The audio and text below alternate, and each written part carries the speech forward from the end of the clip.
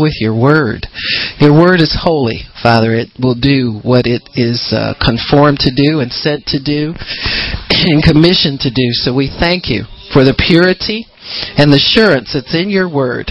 We receive it right now in Jesus' name. Amen. Praise God. Amen, amen, amen. So today I thought I'd start teaching on the burden of self-importance. The burden of self-importance.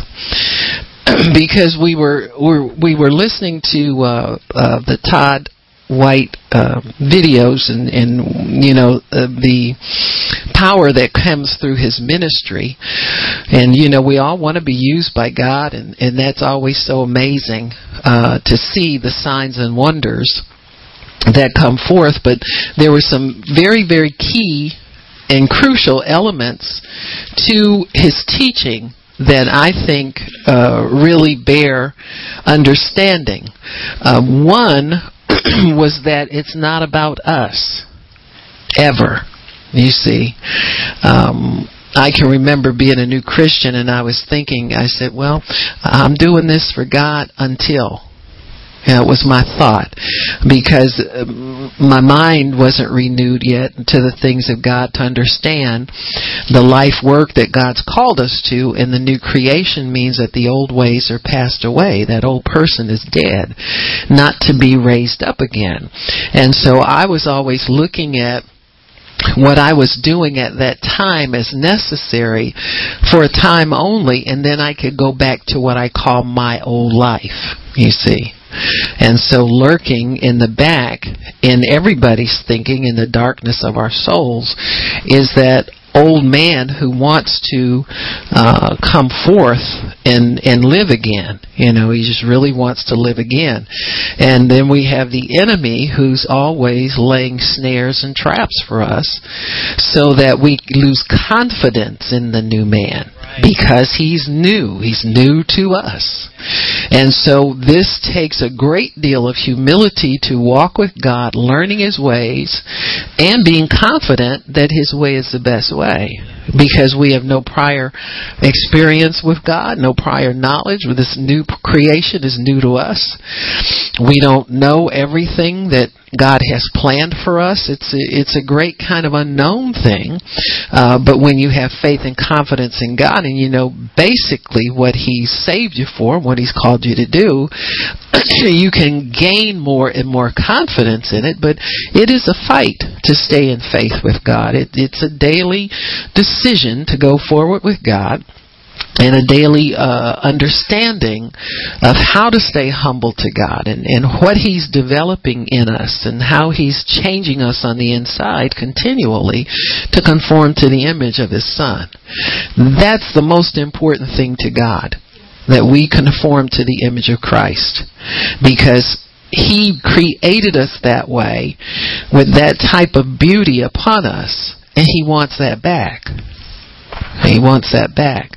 I was watching some different little news things last night, and I I see the actor Gary Sinise is just so committed to helping wounded veterans, and just works like a dog. I mean, he's on the road continually because he so believes in it, and he named his band after the character. Do you remember him in Forrest Gump and the double amputee veteran, Lieutenant Dan? And he says, I just believe that was my destiny. He said it was my destiny to play that character, and from that character developed my real destiny to help these soldiers. And it was really moving to see that he's got that sense from God that it's not just a way to dispose of some extra income because he makes millions from movies or TV or something, but this is a real calling to him, and how he's gone forth and done that. But you see the people, the parents, that send their children off to the service and they come back maimed, wounded, some of them burned beyond, they don't recognize themselves. And I think that's the way God felt about us when we disobeyed and we fell into sin, that we were so marred and damaged we weren't recognizable. And you know how I know that? Is because when our sin was placed on His Son, what does the Bible said? He was marred beyond any man. Beyond recognition. He was not recognizable as a human anymore because He took on our sin. So imagine God having to know that we're in that condition. He wants us back whole. You see do you see how important it is for Him, for us to be brought back and conformed to the image that He originally created us to be? I'm sure if those parents could pay any amount of money to get their kid back whole again, they would do it. You know what I mean?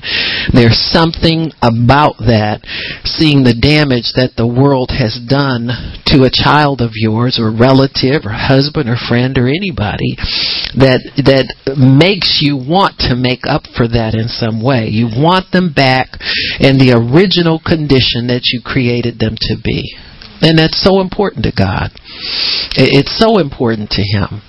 So important that He gave the life of His Son to purchase that for each and every one of us. And so we should consider it an honor and a privilege to walk this life with God, because look at what He's done. And look at what He is yet doing in us, shaping and molding and helping us to understand who we really are and to walk in that on the earth. To be people that have been changed into His glorious image. To be that people. And so that's such, to me, that's such an awesome thing when I think about it, is that He cares that much about each and every one of us. He doesn't want to leave us half done. You know, half done. Where we go through a few little things and can do a few things for God and we think we got it all. That's only half done. Because God knows what He wants us to be. And if He's not finished, He's just not finished. And He has perfection in mind for His people. Part of that perfection has to do with taking upon us the ministry of Christ. And making that a lifestyle, to shape your lifestyle around the ministry of Jesus Christ, because you're conformed into His image as one who went through the earth doing good, healing all who were oppressed of the devil because God was with Him. There was not a day that Jesus didn't preach. And not a day that He didn't meet someone with the power of God to change their lives. And that's, I believe, what He puts in us, is the understanding of what a great love He has for each and every one of us, that we want to impart that to others. And we have a zeal about it. We have a burning inside of us to share that and to get that out to other people. And so it's with that we need to understand that God has relinquished or relieved us of the burden of the self-life. Self-importance is a burden. It's a burden. In Matthew 11:28, Jesus even says, "Come unto me, all you that labor and are heavy laden, and I will give you rest." So the rest of God is what we are to enter into by faith, and then to allow the transformation process to happen as we make choices to obey God. It's just that simple. Jesus laid down His royalty. He made Himself of no reputation, and He took on the form of a man, of a human. And when He found Himself in that condition, the Bible says He humbled Himself to obey the Father in all things. So when we understand that we've been relieved of this burden of self-importance, it's easy to humble yourself further so that God can make the changes that need to be made so that we can be conformed to His image, and in that carry out the ministry of Jesus on the earth. And it's just that way. You can't conform people to something you're not. You can't present something that you're not. Now, people can know historically who Jesus is. We can know a lot of truths about the Lord. But if we're not living those, and we don't have confidence in those things, you can't really present it to someone else in a way that it will benefit them. Same thing that the gifts of God work hand in hand with the fruit of God's Spirit. So that you cannot have a gift that the fruit cannot sustain. See, the fruit gifts grow as part of the righteousness, the tree of righteousness that you are. And you can't go through life just being a gifted person without the fruit sustaining it. The fruit has to sustain the gift. In the Old Testament, the Levitical priests had a robe, and it was decorated at the bottom of the robe, alternating a bell and a pomegranate. And they were alternating across the hem of the priest, and that's us. We're the priesthood now. But we alternate a gift with a fruit. The bell represents a gift, because the gift calls attention to the priest, and it draws people to you as a priest. But the fruit alternates with gifts, so you get a gift and a fruit and a gift and a fruit and a gift and a fruit. Fruit has to do with the inner character of Christ being developed in the individual. And the fruit comes as an adjunct to that. See, the fruit makes the gift easier to bear. The gift can be a burden. If it's not alternated with fruit. So God wants us to be relieved of all burdens, and that's why He plans our life that way. He plans it so that there's character formation to handle the responsibility and burden of the gifts that He'll place on us. And then there are gifts that are given to enhance our ability to help others. Gifts are not given to build our ministry, to create a reputation for us. They're not given for any of those reasons. The gifts are given as a tool to help us to serve humanity and to alleviate suffering on the earth, to solve problems for people, all of those things. Pushing a gift beyond your character will cause that gift to either be polluted, misused, or it can backfire on you in such a way there will be a demand put on the use of the gift without your character being able to sustain that pressure. It's like being in a volatile situation, and there are many people that want to push their gifts and promote themselves according to their gift, and so you have to be careful that God has helped you and developed you. And it's not about going somewhere, getting a certificate, and going through somebody's program. But it's more about God's program with you personally, where you know personally with Him that these things are things that He's placed upon your life, you see. Gifts are so powerful against the kingdom of darkness that the enemy will seek retaliation when a person ministers out of gift. I used to watch it all the time. I was in a church that they kind of old traditional and spirit filled, a lot of mixture in there, and so the pastor had ordained me as one of the ministers there, and if there was somebody that didn't pray in tongues and needed to be baptized in the Spirit, they would always ask me to do it, and it would never fail. The minute I would go to begin to explain and pray for somebody, 10 little people would come and start talking right in the corner. There's always some movement toward that. Why?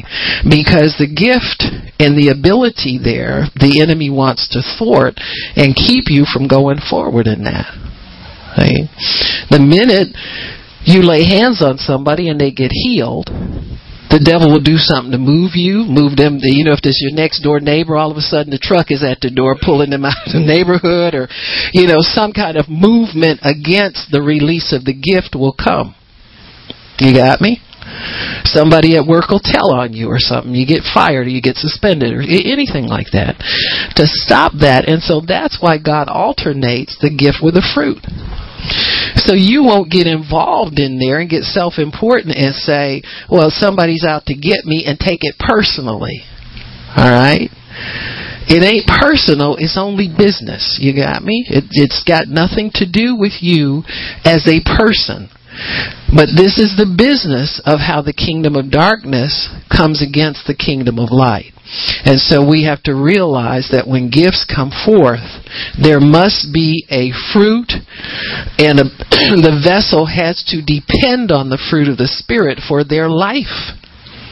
That's what sustains you, is the fruit of God's Spirit. Because if you try to maneuver these things and have too much of the natural man still in operation, you'll get discouraged with it. You'll take it personally. You'll start retaliating against people. And you'll forget that you're there to help people. You'll start trying to get ugly with folk and, get on a campaign to get your job back and all this kind of stuff. When really all you had to do is go tell your daddy, they took my job, Daddy, get me another one. You got me? Or put me back out there. Whatever. And so we must realize that fruit development, character development, is the important thing. The important thing. Because once that's done, then God can put pretty much any kind of gift upon your life that He desires. Because He knows He can trust you. You're not in it for vainglory. You're not in it to make a name for yourself. You're not in it to compensate for insecurity in some area in your life, all that kind of stuff, that you don't exist anymore. So the burden of self-importance has to be lifted permanently from our lives. So Jesus said, "Come unto me, all you who are labor and are heavy laden, I will give you rest. Take my yoke upon you and learn of me, for I am meek and lowly in heart." That's the way He wants us to live. And when you live meek and lowly in heart, you'll find rest for your souls. For my yoke is easy and my burden is light. So when Jesus died on the cross, He did that to remove the burden of self-importance from us. Now, self-importance just has to do with the way you lived your life before you found Christ. You had to fend for yourself. You had to do everything for yourself. You had to pay for your schooling. You had to, make up what you want to do for a career and walk that out. You had to go find a job. You had to schmooze up to the boss or do whatever you need to do to keep your job. It was a hard life. And so Jesus said, when you recognize that that's not the life I had for you, or you recognize that that life is not what you want to live, you can come to me through repentance, and I'll remove that burden of self-importance from you, and you can humble yourself, live the meek and lowly life, and find that you can yoke with me, and my yoke is easy and my burden is light. So those are some keys to know when we're in the kingdom with Jesus, or whether we're over in the kingdom of darkness again and living out of ourself and out of the power of self and out of pride. Pride brings a heaviness into your life. Pick it back up. What am I going to do? How am I going to do this? How am I going to get that? How am I, that's the pride life, the self-important life. And so when you find yourself under that heavy yoke again, you've stepped back over either into the carnal man, over in the kingdom of darkness, but you can always repent and find yourself back over into God's kingdom, where you yoke up with His Son. And Jesus pulls the weight of life for you. He leads you and guides you in the way you should go. And you'll find that way is peaceful and that way is easy if you will let Him lead and just rest in it. See? Just rest in it. Now we know there's an enemy of our souls who wants to come stir us up so we don't have, they got a law against disturbing the peace. And I can see why. You just want to put somebody in jail for messing up your peace. I was set for life right here. I was cruising. I was all meditating on God and expecting good things, and here this stuff has jumped up. So we know He's going to be there. So repentance helps us to voluntarily lay that burden down. When you, in your mind, decide, you know what, I'm not going to pick this up anymore. I'm just going to let God have it. And sometimes it can be minute by minute. Somebody says something, you want to say something back, and you say, no, I'm not going to say nothing. And something wells up and says, I'm not going to say nothing. I'm not going to say it. And so repentance helps you to voluntarily lay down that burden of self-importance. You don't have to fight for you anymore. You don't have to fend for yourself anymore. You don't have to do any of that stuff that you used to do anymore. Because you're now hooked up with the yoke of Jesus, and He pulls the weight of life for you. Pride is the result of the fall of man, and it will lead us back into the fallen life. So the Bible says pride goeth before the fall, or it leads you into a fall. So whenever that burden of self-importance is picked up again, know that if you don't repent and say, nope, I'm not going to go that way. Let me trust God. No, God, you said so and so and so and so, and I'm going to trust your word and let it go. And then if you follow that line, that will lead you into a fall. In the fallen life, we serve the man of the flesh. So whatever your flesh dictates is what you will do. Your flesh is easily deceived and tricked by the devil's maneuvers. And so that's why it's good to dwell under the shadow of the Almighty. Just stay close to God. You don't have anything to prove to anybody. You don't have to show anybody anything. You don't have to convince anybody of anything. All you got to do is be cool and trust God. And that's a big fight for us sometimes, because sometimes pressure can get on you, and the ideas that come to you seem rational and normal, and you think, well, what would that hurt? And then you're scared to find out, but you might do it anyway a little bit and see if it'll help you, And so we have to be careful that we're minute by minute in all of our decisions trusting in God. So in order to remove the burden of self-importance, because this is so what God wants to do. He so wants to do this for us. Jesus condemns the flesh and renders it powerless against the new creation. Our old man was nailed to the tree and rendered powerless against your new man. So even though your new man may be, I don't know how old in God, and that doesn't really make any difference year-wise. It's the maturity and what God's developing in you that's really important. But even though you've walked with God for a while, sometimes there is a tendency to trust in the arm of flesh rather than trusting in God. And so this new man, we're still getting acquainted with him. We see in the Bible what the Christian is capable of, but we see ourselves sometimes being a long way from that. See? So we think, how long is it going to take me to get to the place where it might take just a minute? Sometimes we look at what they did in the early church as far as ministry is concerned. I don't know how much scripture I have to know, how much I got to meditate, how much I got to study to get to that point. That point might come when somebody with a need gets in front of you. You see what I'm saying? So you have to understand that God's ways are just like that. They are trust and faith ways. And so if you will move in the right vein when that opportunity presents itself, you might find out you got a whole lot more going on inside of you than you thought. You get up there and you say something and somebody says, well, I want the Lord. Can you lead me to the Lord? And you lay hands on them, they pray in tongues the whole 9 yards, and you go, oh my goodness. Glory to God. All glory to Him. You know what I'm saying? But you just don't know about these things. See, these things are received by faith, and you expect that God would want to use you, but you have no clue what that means, see? But then you know that when you get in that realm of the anointing and faith in God and you step over there, glorious things will happen that you know not. And you've never done them before, and you want to see more of them, and all of that kind of stuff. And so it's wonderful to know that we have that life for us in God. And we can keep it and keep it stronger if we'll stay out of this burden of self-importance. You got to lay that burden down once and for all. There's temptation to pick it up again. We're going to talk about that some. So, in the fallen life, we said we serve the man of flesh, and this is the fight of faith. Do you have confidence in God and what He's called you to be and who He's called you to be? Do you really believe those things? Or do you have confidence in the flesh still?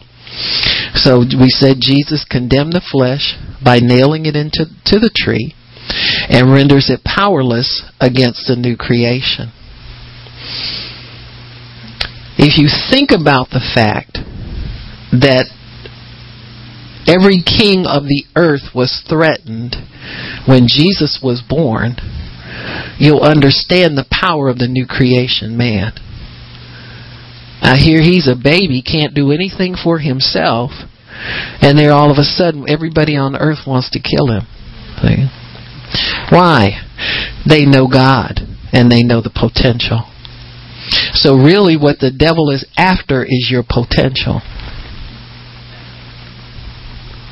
And see, we got to believe in our potential. Because if we don't, we'll discount that as nothing because of what we haven't seen ourselves do yet. Or we haven't done this, or we haven't thought about that, or we don't think about it every day, or here I am in this job day in and day out, and I don't feel glorious, I don't feel anointed, I don't halfway feel saved half the time. No. But you must believe in your real identity, and you got to believe in your potential. Because the devil has every confidence in your potential. Because he knows if he can keep you from stepping over that glorious line, there's a line that everybody steps over into where the glory of God hits them in the full and they can do wonders and miracles and all those kinds of things. He knows that if he can keep you from approaching that line and getting over there, then he's got you. But he knows if he ever gets off his job and you step over into that, then not only it's not anymore its potential, it's reality. And you've had a taste of it already. And so once you get a taste of it, then he'll try and discredit it in some way. Trust me, he keeps working at this thing to see if he can get you to pick up the old life again. Get you in some kind of pride where you got to take care of yourself, fend for yourself, do something to get you out of where God puts you. And, like you'll have one of those dry seasons where you haven't spoken to anybody about the Lord, you haven't done this, you haven't done that. Well, it's just because you haven't been in the opportunity of God yet. Sometimes God keeps us in a certain place because of what He's developing on the inside of us. Yeah. See, ministry He takes care of. The world's not waiting for us to get anointed so we can go out there and do damage to the kingdom. We do it every time we read the Word, every time we every time you make a kingdom decision to stay with God and not go the devil's way, you've already wrecked His program. Amen. And see, God has got bigger things in mind than just us and our little thing that we could do in His name. He's got a whole bride He's looking at preparing. He's got a whole army of people He's looking at preparing. And this army, it seems like from prophecy and those kinds of things, this army will come forth as a body, not as one little person here and one little person there. God does that just because those people are asking and He's doing these things. But if you look at what we talk about or we prophesy that the end time is going to look like, we're going to outdo what they did in the book of Acts. It'll be a mighty army of people who will just come as a people and just go and overflow everything, run everything over. See, what the trouble we've had in past moves of God is that we move forward and the devil counters us and we step back 10 feet. And then we got to get up and start moving forward again. Well, it's enough of that. See, enough of that. God's going to do it in the secret place where He's developing people in the inner. All of a sudden, you wake up one morning and say, I look like I'm supposed to get married here. I look beautiful, you know. I'm all dressed. I'm all adorned. All I got to do is step on the devil's head a few more times and I'm ready, you see. And so, you know, you say yes to the dress, so to speak. Whatever, you know what I'm saying? But that preparation is an inner preparation. God is doing that in the secret place. It may not seem like it. Sometimes you may think, well, what kind of bride am I? I don't feel like a bride. I don't look like one. You know, I can get my nails done in such a long time and all this kind of stuff. But yet you're being adorned. You're being conformed. You're being outfitted. You are. So, and the devil sees that. He sees your potential. That's why he's so quick to want to discourage God's people. You know, I think that's because we have to be a courageous people in order to keep up with what God has for us. And so he'll do things to cause us to be disheartened and, you know, on personal issues, especially things that we want to see happen and the things that maybe we prayed for a long time. He wants to make us think that they won't happen. And then you have to think to yourself, well, if they don't happen, is that the end of the world for me? Right. You got me? I mean, He'll make them so big. You ever have a thought like that sometimes? It's like,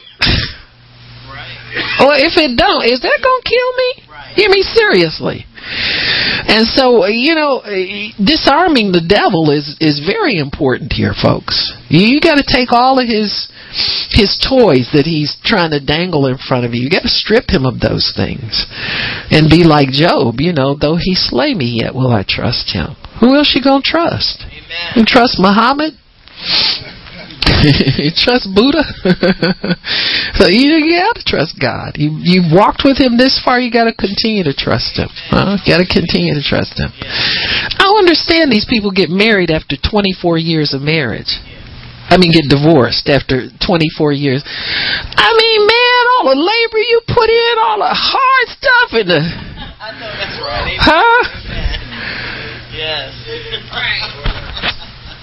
You woke up one morning, that brother was dragging his knuckles across the floor. You thought he was... Sister got up and you found out she can't cook. I mean, nothing. And you survived it. You got through it. Got the kids raised, got everything, and now you gonna bail? I don't understand that. Wow, the hardest part's over already. It's all over but the shouting right now. But you see how the devil gets in there and makes people think there's something out there for them? Better than what they have? Ay, ay, ay, ay, ay. And you get over in your 50s and stuff like that, everything's artificial. Take the teeth out, the eyeballs out, everything is laying up on the dresser. Come on now. You know, you can't be... Well, I won't even go there. I'm just thinking out loud. Let me get back to my scripture. I got a scripture here that I'm working on. But, you know, I mean, anyway, the devil... I'm thinking, how could the devil get in there? You know, we fell in love thin, we done got fat, and we happy. I can't go through that, you know, oh, don't sign me up for Jenny Craig so I can find somebody new. It's not worth it. Oh, Lord. Hallelujah. Holler back. Somebody holler back. Anyway. That's the truth. I mean, you live for them days when you grow old together so you can relax. Huh? Baby, you never knew this about me, but I can eat 4 truffles at one time. Relax. It's all over but the shouting. Well, anywho. So anyway, the new creation man, though, is freed from the man of flesh and the law, sin, and death.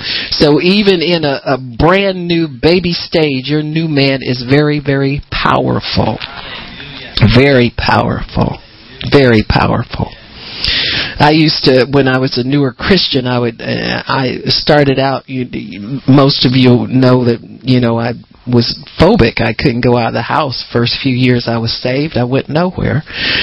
And I finally got to the point where I got confident to go out, be among people, and, without breaking out in a sweat and, having, all of that and anxiety attacks. And so as I grew confident, in just being able to have self-control, God got me involved in some Bible studies and things of that nature. And so I would hear people say things like, spiritual warfare, that's something for mature, they would have all these stages of Christian development, baby Christian, and they would say, you can't bind the devil, you can't do this, and you can't do that. And see, that reaction is because I made up my mind that was a lie, and I taught people from brand new Christians how to take authority, because you do have authority.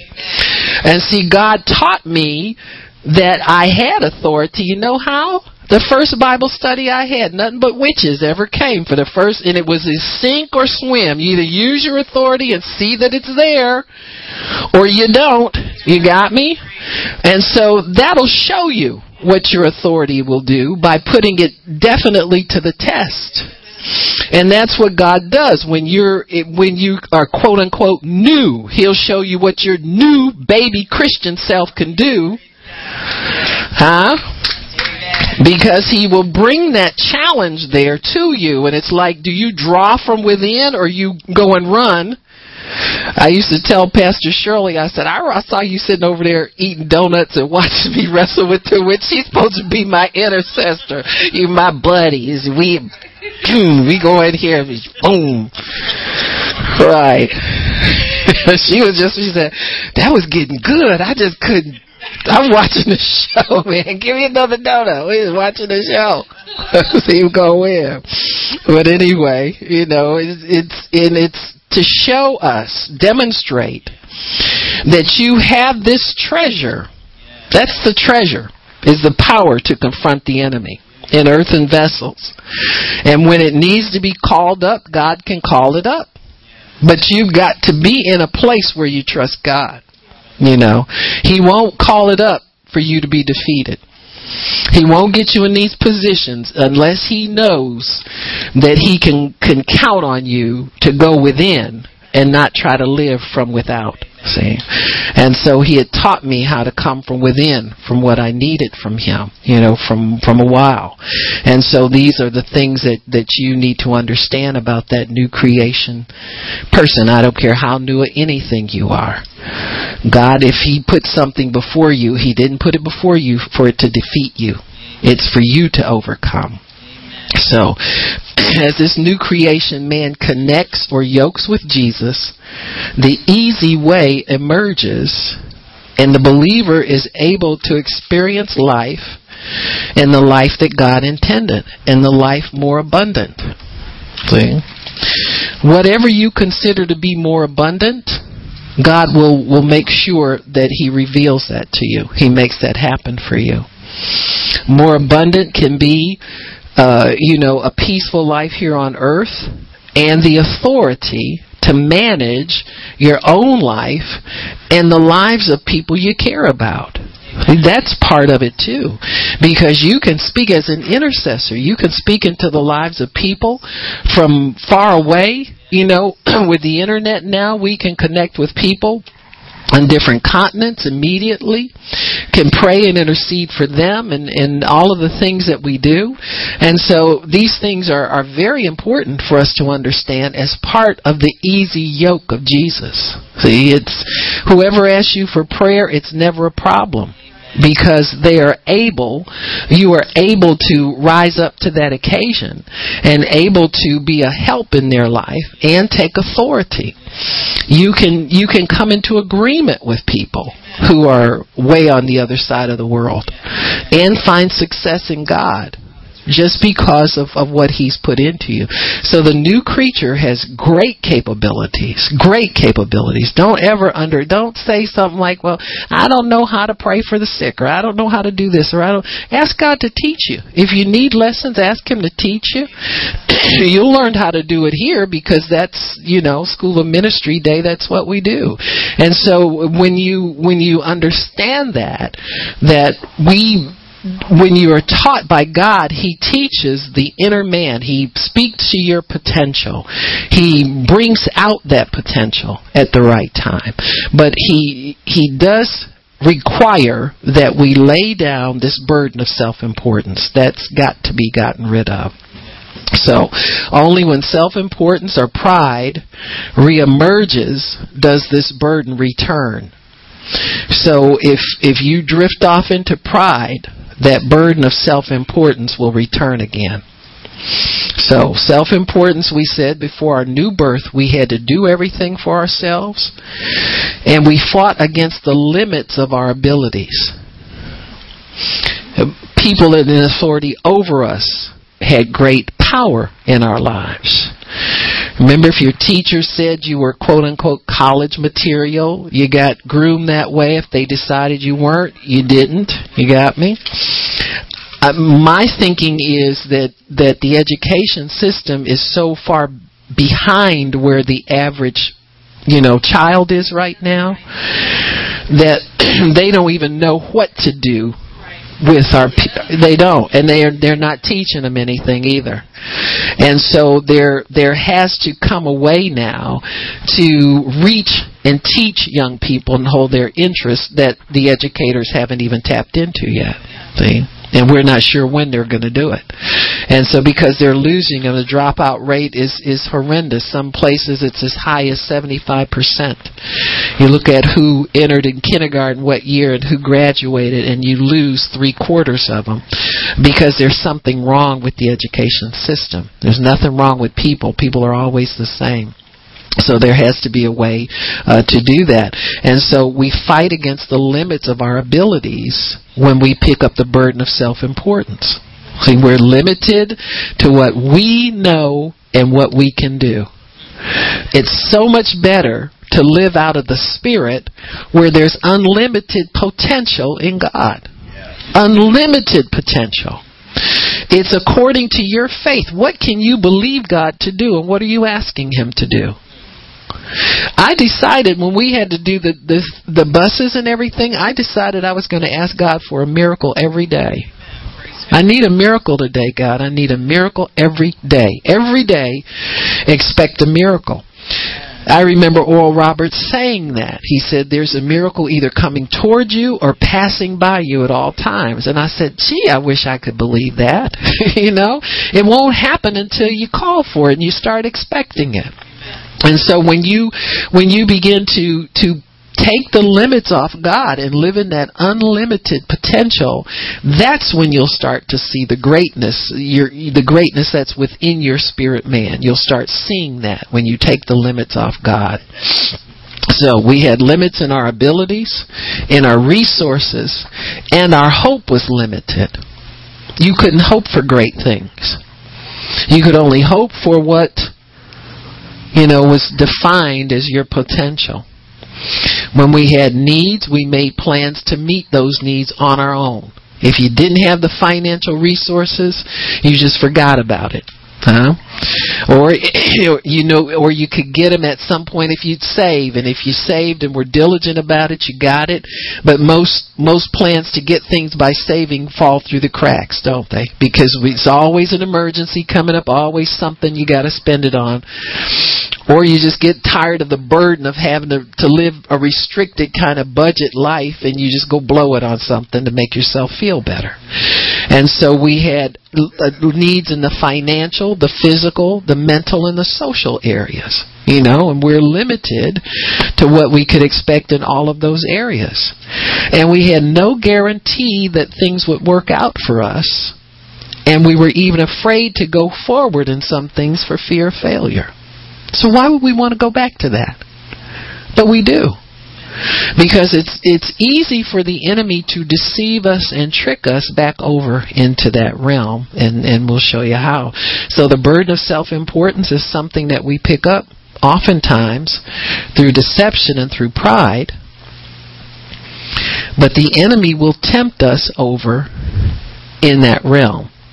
And that's his continual quest, is to get us picking up the old burden again, wearing us out, getting us tired. You ever say that? I'm tired of this and tired of that. It's because you moved over into that mindset. Your soul's moved over and picked up that burden again.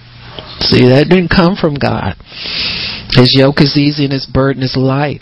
And so, when that happens, you got to train yourself to remember, what I've stepped over. I got to get back over into faith again, because I've stepped out of faith again. Because why? The tempter nudged you over there. So in Matthew 6? Yeah, I think it's Matthew chapter 6.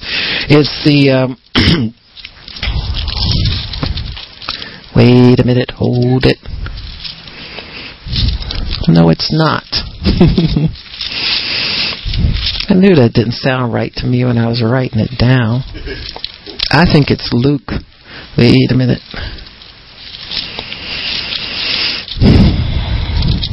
It's Jesus in the wilderness.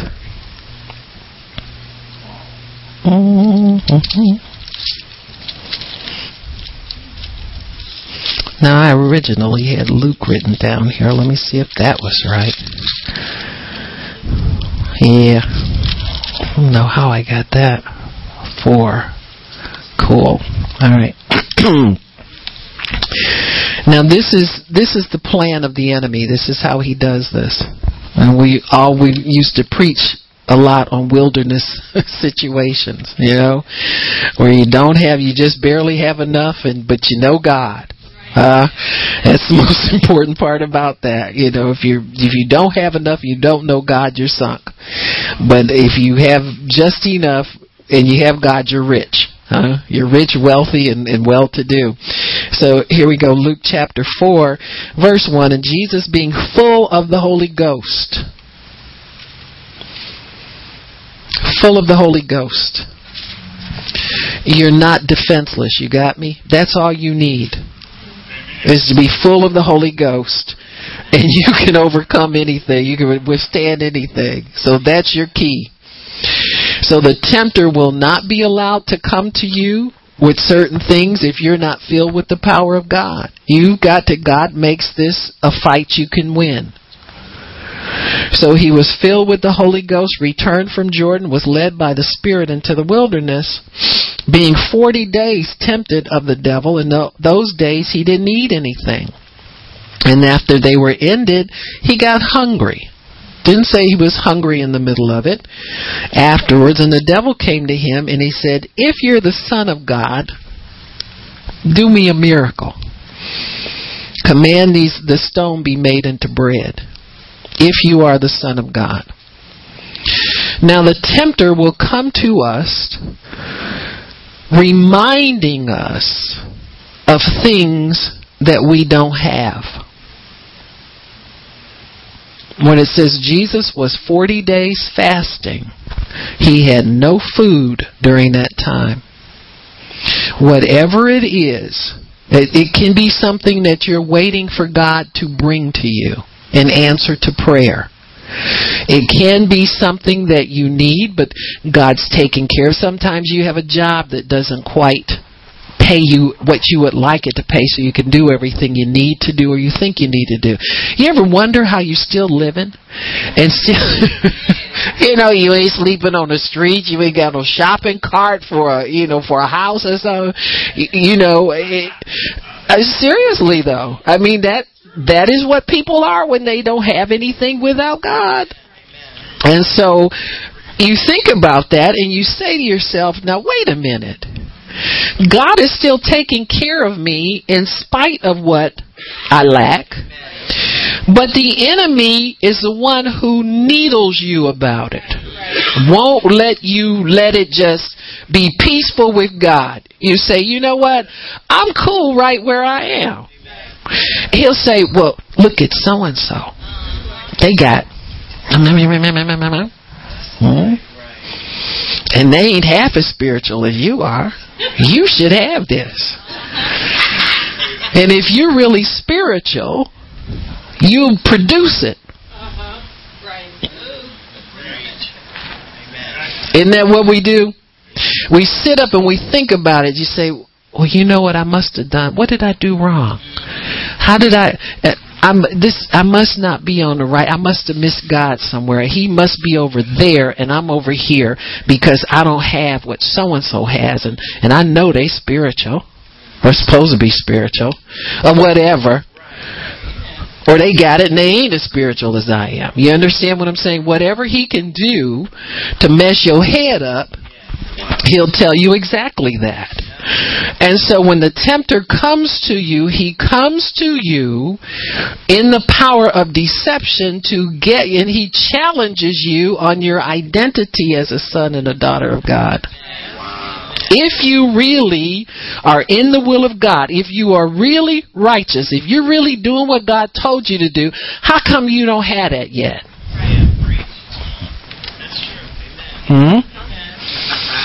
That's your wilderness is your place of waiting for that promise, or your place of not having everything that you've been praying for. Well, when do we ever have everything we're praying? Don't you always have something on the back burner simmering that you're waiting for God to do, and some stuff on the front burner too that you're working on? So we're all working on something all the time. But there must be something else more important God is doing in your life because he's working on something himself. See, while you're looking at the outer, God's doing something on the inner. That the enemy sees working in you and he wants to disturb it and stop it. So he takes this little material thing on the outer and beats you over the head with the fact that you don't have it yet, to see if he can get you to go for something cheap compared to what God's doing inside. And if he can interrupt the inner workings of God in us, that's what he's after. He cares less if you got a house, a car, or anything, because all he has to do is cause a slight disturbance in that. If that's really in your heart, you'll drop what God's doing and run and take care of it.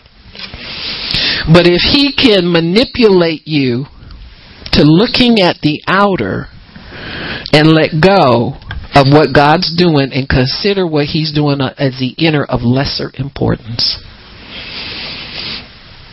That's why the Bible says to be content with such things as you have. See, contentment is worth a lot of money. It's worth a lot. Because if you are not easily moved and you're not easily disturbed, then the devil knows that he can. You're solid on the inside. You're rock solid. You're not going anywhere. You could care less about this stuff. You can tough it out because God's working a work on the inside of you. I can remember when my husband was sick before he passed away, and God showed me a vision of me doing something that I haven't stepped into yet. And I kept thinking to myself, I said, God, I do want to do that. I really want to do that. And the first thing you think is, how much do I have to study? How much do I have to pray in tongues? How much do I have to, self-righteous, that nonsense. And somehow it dropped inside of me that my husband wasn't going to live. And that would be what he would have to work on the inside of me. You see what I'm saying? To bring me to that. You got me? Because in my bereavement, I would have to take on so much of God to fill me up and make me whole again, that would come automatically out of that. You understand what I'm saying? These things, you can understand them after a season. You can't understand them before you walk into them. But if you'll stay with God and be faithful, see, that's what the test is. Are you going to drop out and join the Widows Club? I mean, there's nothing wrong with that. You don't get me wrong, you understand? But it just wasn't for me. That wasn't the way he was leading me. He'd already shown me where I was going. And so my challenge is to stay with him and stay content so he can get me there. See, I can't be here and be disgruntled and be upset and well, I didn't get to do this. You can't have that and have him too, and have what he's bringing you into. Yeah, you can do that for a season, but when that season's over, you got to lay that down and you got to walk away and you got to go on into what he has for you, because there's so much more than you know that he's doing. There's so much more than we know that he wants to accomplish through us. So much more than we know. Why doesn't he tell us? Because he don't want us goofing it up. Huh? You ever give a baby $100 bill? No, right. That's exactly right. Either tear it up, slobber it up, or something. That's why he won't give us the understanding of so many things that he's called us to do. You can know it's, sometimes you'll get a glimpse of it in the spirit. It'll shoot by on the inside of you and say, whoa, I don't know what that was, but it was wonderful. This is as much as you'll get sometimes. Why? Because you wouldn't be doing things by faith if he showed you everything. And you'd be able to say, I don't know if I want that or not. It's a thought. So here Jesus is in the wilderness, and the enemy comes to him in a subtle way. Oh yeah, if you're the son of God, you just do that. And if you got a little bit of flesh and a little bit of self-importance and a little bit of pride, you'll grab on and do that. See, it's what the devil wants you to do. Well, sometimes you need to fast a little bit longer, and God will give you that. Get real spiritual with you. You need to get up at 5 every morning and pray in tongues for an hour. Now, you might as well go to bed praying in tongues in the middle of the night, and wake up praying in tongues, and to say you're going to set your clock an hour. That hour in the morning, get real. You might do a Shumana Hamana Hasai rolling over at 5 and get you another hour so you can function at work. But I guarantee you, because if that's not close to your lifestyle, how are you going to plunge into that? Most people can't, you see. So God will give you something that more fits you. If there's something more for you to do, he'll give you something that fits you. Oh yeah, I can turn the radio off in my car and pray in tongues for 15 minutes on the way. Well, we got a deal. We got a deal. We got a deal. But very often these things are not God telling us what we have to do in order to get something. Because he doesn't operate like that. He leads us. He doesn't give us a list of to-dos. See, that self-righteousness, that's where you know that you picked up the burden of self-importance again. And you listen to the tempter. It's taken too long for you to get that answer to prayer from God. You must have done something wrong. So he challenges your righteousness. When he challenges you is when it says, if you be the Son of God, what he's doing is challenging your righteousness. You must have done something wrong, because if you were righteous, God would have given you this by now. It works, doesn't it? Because most of us go for days, years, months, and something else trying to figure out what we did wrong. Huh? When the Bible says that the Holy Spirit is a witness on the inside, you do something wrong, He'll let you know in that, like that. You messed up. And what you do is repent. You don't do 10 Hail Marys in order to get back into righteousness with God. There's no penance here. There's no punishment. You just repent, change your mind, get back over there again, tell God you're sorry. Get under the blood again, get yourself cleansed, and walk away in righteousness, and walk away in faith, believing again. God, I thank you that answer's on the way. There's nothing wrong here. And I repent for listening to the devil for so long and giving him so much of my time that I could been spending listening to you. See? That's where the sin is. That we listen to the counsel of the ungodly. Even though it's coming through your own mind and your own voice. You sat there and you've listened to that. Probably even repeated some of it. Call several people and ask them what they think about it, what you ought to do in order to get God, to move God's hand, we say, or whatever. But as long as you're in faith believing God, let the inner workings of God conform you to His Son on the inside. That's so much more important than you getting a fast answer to prayer. What does that prove? Huh? Are we in a speed contest? Does that mean you got faith? The fact that you can get an answer real quick? I mean, what's that about? Huh? But if you're in faith, you're content with what God's provided for you. You're a son. You know you have an inheritance. You're not nervous about it. And you're not anxious about anything. We become tempted when we believe there's a problem between us and God, and there's not. That didn't come from God. So we need to just be obedient and allow the blessing to come to us. You got me? No, I know people are singing about go get your blessing. Get it from where? What are you going to do, rob somebody? Huh? No, God knows where you live. He knows exactly where to drive the car to, where to park it, and all that kind of stuff, or whatever you're waiting on. He knows how to do that. And what you need to do is spend more time worshiping Him. Having fellowship with Him. Showing Him that you trust Him and that you are content. So the devil wants us to make time our enemy and try to accelerate it through self-righteousness. And so when we do that, we've already picked up the burden of self-importance again. You're the most important one here. God's not faithful unless you're doing backflips.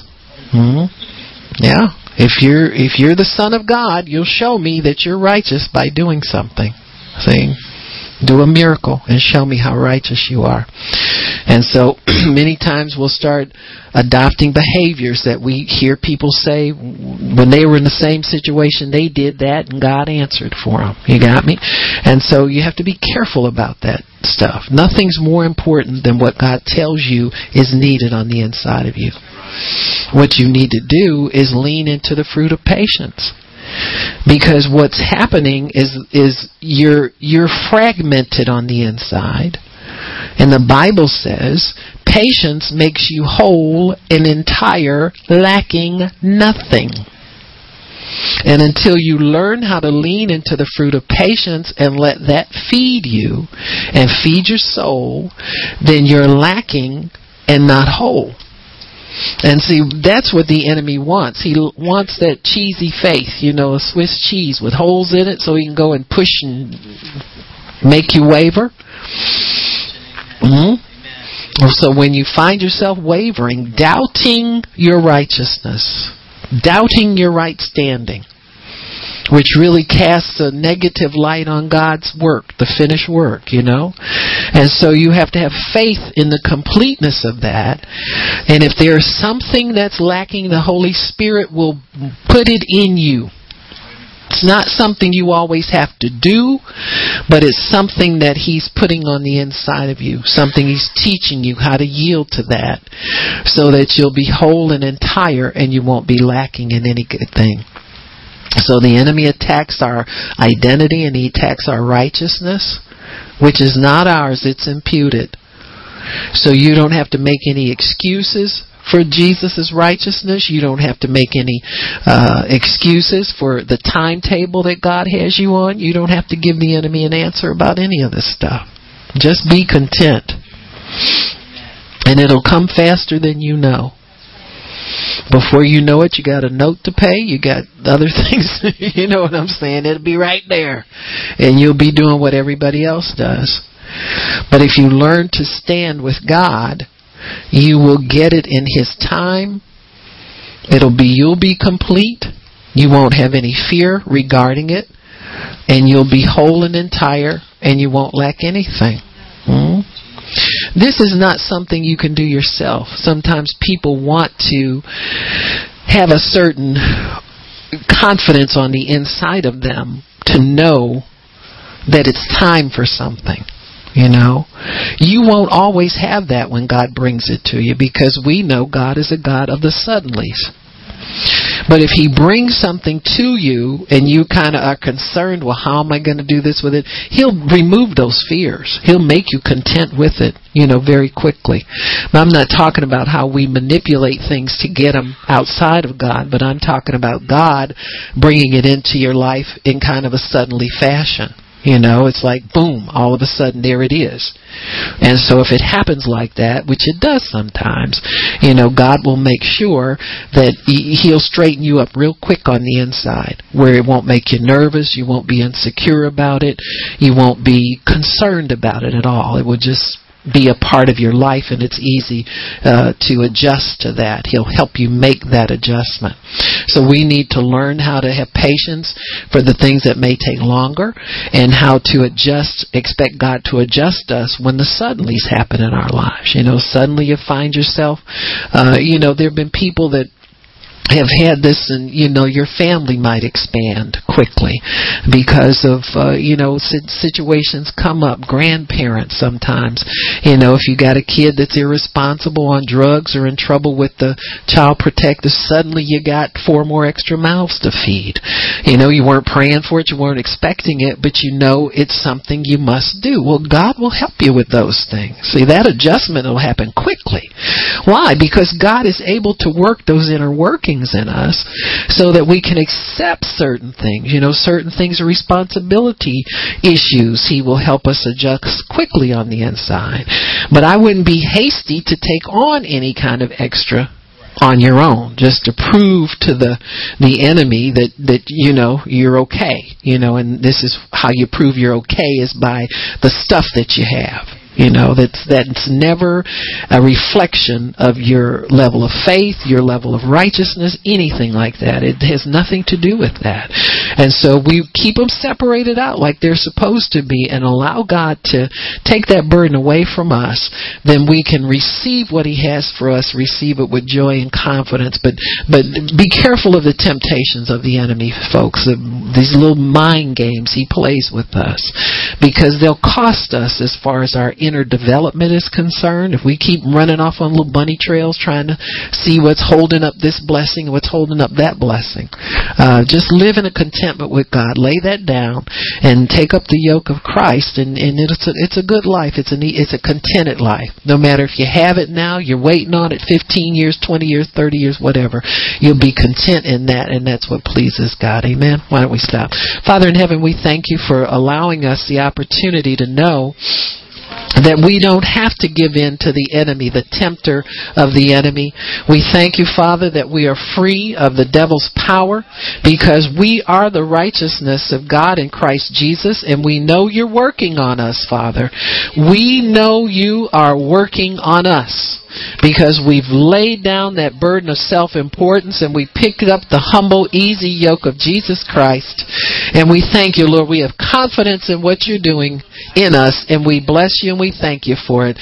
In Jesus' name, amen. Praise God. If anybody needs prayer, you can come on up for prayer.